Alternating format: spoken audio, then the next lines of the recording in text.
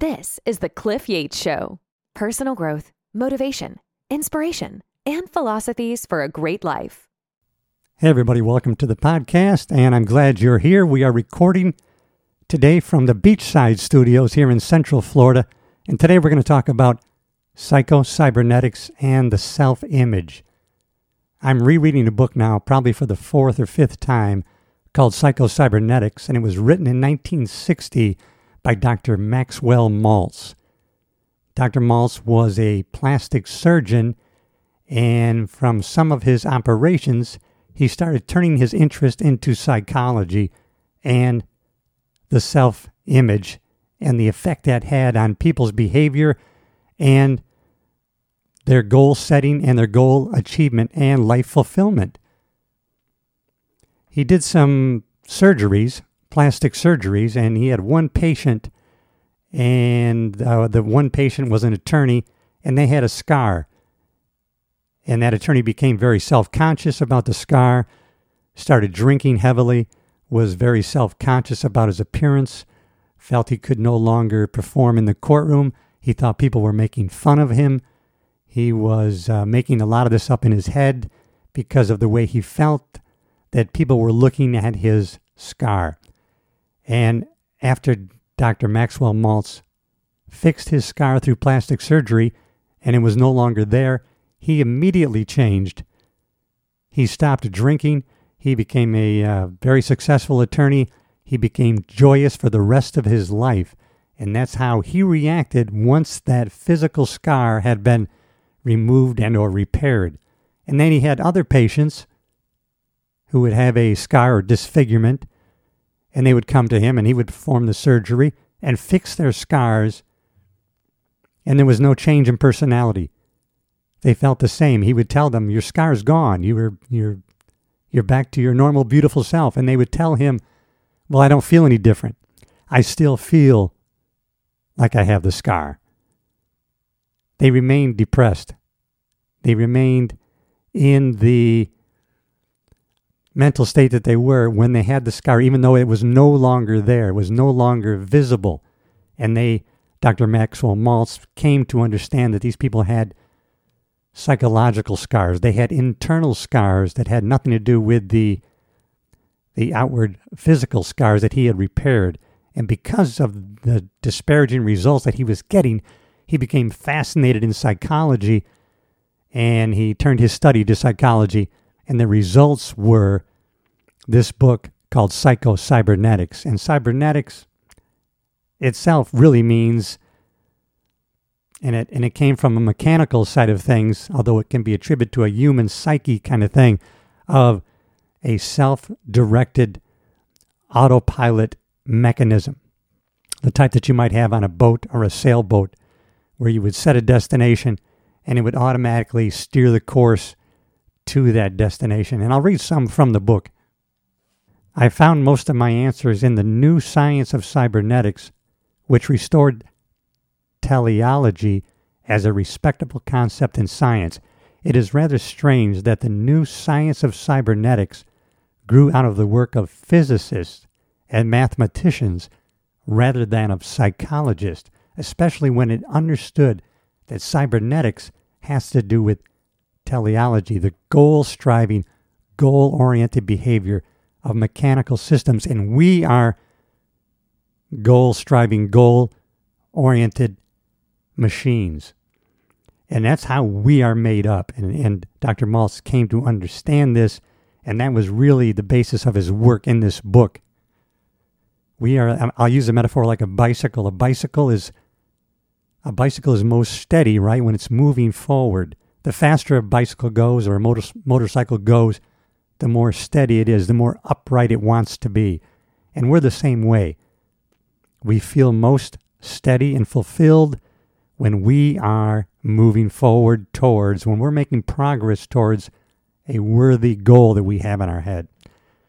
And so that really is the basis of his work in Psycho-Cybernetics. So cybernetics is a mechanical autopilot type of system, and he attributed that, and he put that together with the psyche, how we think, the images and the dominating thoughts that we put in our minds that makes us continuously correcting course towards a worthy goal that we've set for ourselves. And so he named the book Psycho-Cybernetics, and it's still very popular today. Dr. Maltz has since passed away, but there is a Psycho-Cybernetics Foundation that was bought by Matt Fury, a wrestler, and he continues to certify people and sell products relating to Psycho-Cybernetics. I'll go back to the book. The new science of cybernetics made possible an important breakthrough in psychology. I myself take no credit. He took no credit for the breakthrough other than he recognized it for what it was. The fact that this breakthrough came from the work of physicists and mathematicians should not surprise us. Any breakthrough in science is likely to come from outside the system. Experts are the most thoroughly familiar with the developed knowledge inside the prescribed boundaries of a given science. Any new knowledge must usually come from outside, not from the experts, but from what someone has defined as an input. And so Maxwell Maltz came to this psycho-cybernetics from outside the psychology field. And he gives examples here. Pasteur was not an MD. The Wright brothers were not aeronautical engineers, but bicycle mechanics.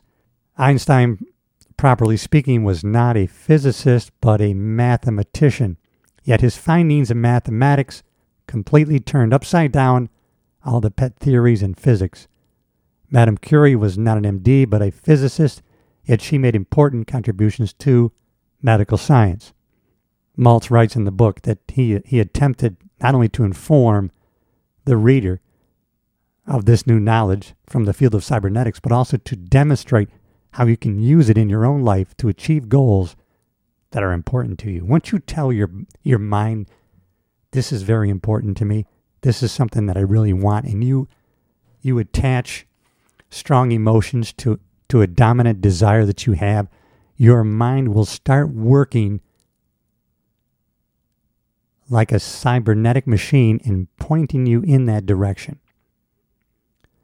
I use the metaphor of the sailboat again. As long as we set a destination, before we get there, we're probably, most of the time, we're off course. We constantly have to make corrections to get back on course to get to where we want to go. So most of the time, we're wrong. And when we're going towards a goal, we may be most of the time failing. But failing is not stopping us from achieving what we have set out to do. We are going to make it on our destination. If we just keep it as a dominating thought in our mind, we will have activated our success mechanism internally in our brain that will get us to where we want to go and what we're trying to achieve, and things will start happening where we will say, isn't that a coincidence? And it's not. So let me go right back to the book here. Self-image psychology has not only been proven on its own merits, but it explains many phenomena that have long been known but not properly understood in the past. For example, there is today irrefutable clinical evidence in the fields of individual psychology, psychosomatic medicine, and industrial psychology that there are success-type personalities and failure-type personalities, happiness-prone personalities and unhappiness-prone personalities, health-prone personalities and disease-prone personalities. Self-image psychology throws new light on these and many other observable facts of life. Positive thinking does indeed work when it is consistent with the individual self-image. It literally cannot work when it is inconsistent with the self-image, until the self-image itself has been changed. And we can change it. Our brain, they have discovered neuroplasticity. Our brains are malleable. We can change the way we think, the way we behave, and thus we can change our self-image. We don't need to change ourself. Our self will remain pretty much what it is. It's when we get a more correct self-image, when we unleash our true self through changing our self-image, that great things are going to happen. When we realize that we are a child of God and that everybody else is too, it's going to change how we relate to everybody else. Great things are going to happen for both of us. Let's get back to the book here, Psycho-Cybernetics, and get over to YouTube if you're not watching and or listening on YouTube, and I'll put a link. It'll be an affiliate link so you can get the book, Psycho-Cybernetics. The science of cybernetics does not tell us that man is a machine, but that man has and uses a machine. Moreover, it tells us how that machine functions and how it can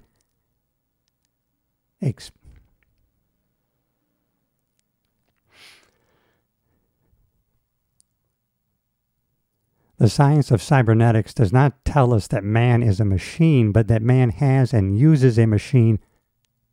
Moreover, it tells us how that machine functions and how it can be used. The self-image is changed, for better or worse, not by intellect alone or by intellectual knowledge alone, but by experiencing. Wittingly or unwittingly, you develop your self-image by your creative experiencing in the past. You can change it by the same method. It is not the child who is taught about love, but the child who has experienced love that grows into a healthy, happy, well-adjusted child. Our present state of self-confidence and poise is the result of what we have experienced rather than what we have learned intellectually. Then he goes into how science discovers synthetic experience. This is important for us in changing our self-image or unleashing our true self through our self-image. Another discovery, this time in the field of experimental and clinical psychology, enables us to use experiencing as a direct and controlled method of changing the self-image. Actual, real-life experience can be a hard and ruthless teacher. Throw a man in water over his head, and experience may teach him to swim. The same experience may cause another man to drown. Now, listen, the dilemma was solved by another important discovery that, for all practical purposes, allows us to synthesize experience, to literally create experience and control it in the laboratory of our minds. Both experimental and clinical psychology have proved beyond a shadow of a doubt that the human nervous system cannot tell the difference between an actual experience and an experience imagined vividly and in detail. What I thought was fascinating that they had prisoners of war that recounted year after year being in prison, and they would actually imagine in their mind, in the theater of their mind, they would play a golf game, 18 holes of golf, in great detail every day. They would take their clubs in their mind, take out their driver, put the ball on a tee, and they would visualize themselves, and they would experience themselves first person actually swinging the golf club, and they would see this in vivid color. They would hear the sounds, and they would do this day after day. And several of these inmates who were in these prison camps for 2, 3, 5 years came back home to the United States, and the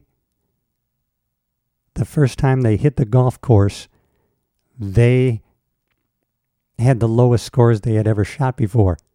Even though they hadn't touched a real golf club in 5 years, but they played golf in their minds every day in the prisons, and they improved their golf game. Their mind could not tell the difference between that detailed imagination of playing around and actually playing the round. And that goes to what Dr. Maltz is saying here about creating experiences that are synthetic. They're not actually real, that we can, in the theater of our mind, that we can create these and help us to create experiences so that we can move forward in attaining great goals, changing our self-image, and putting us on the path to great achievement and life fulfillment. So we're going to come back to this book, Psycho-Cybernetics. It's fascinating how important the self-image is and how we view ourselves and how we can change that. So let's make this part 1 of Psycho-Cybernetics and the self-image. And we're going to come back to this and we'll go to part 2. And if you liked this and think somebody else might benefit from it, please share it, leave a comment, and we will do part 2 of Psycho-Cybernetics and the self-image from the book Psycho-Cybernetics by Dr. Maxwell Maltz. Thanks for checking in, everybody. It's Cliff Yates Show.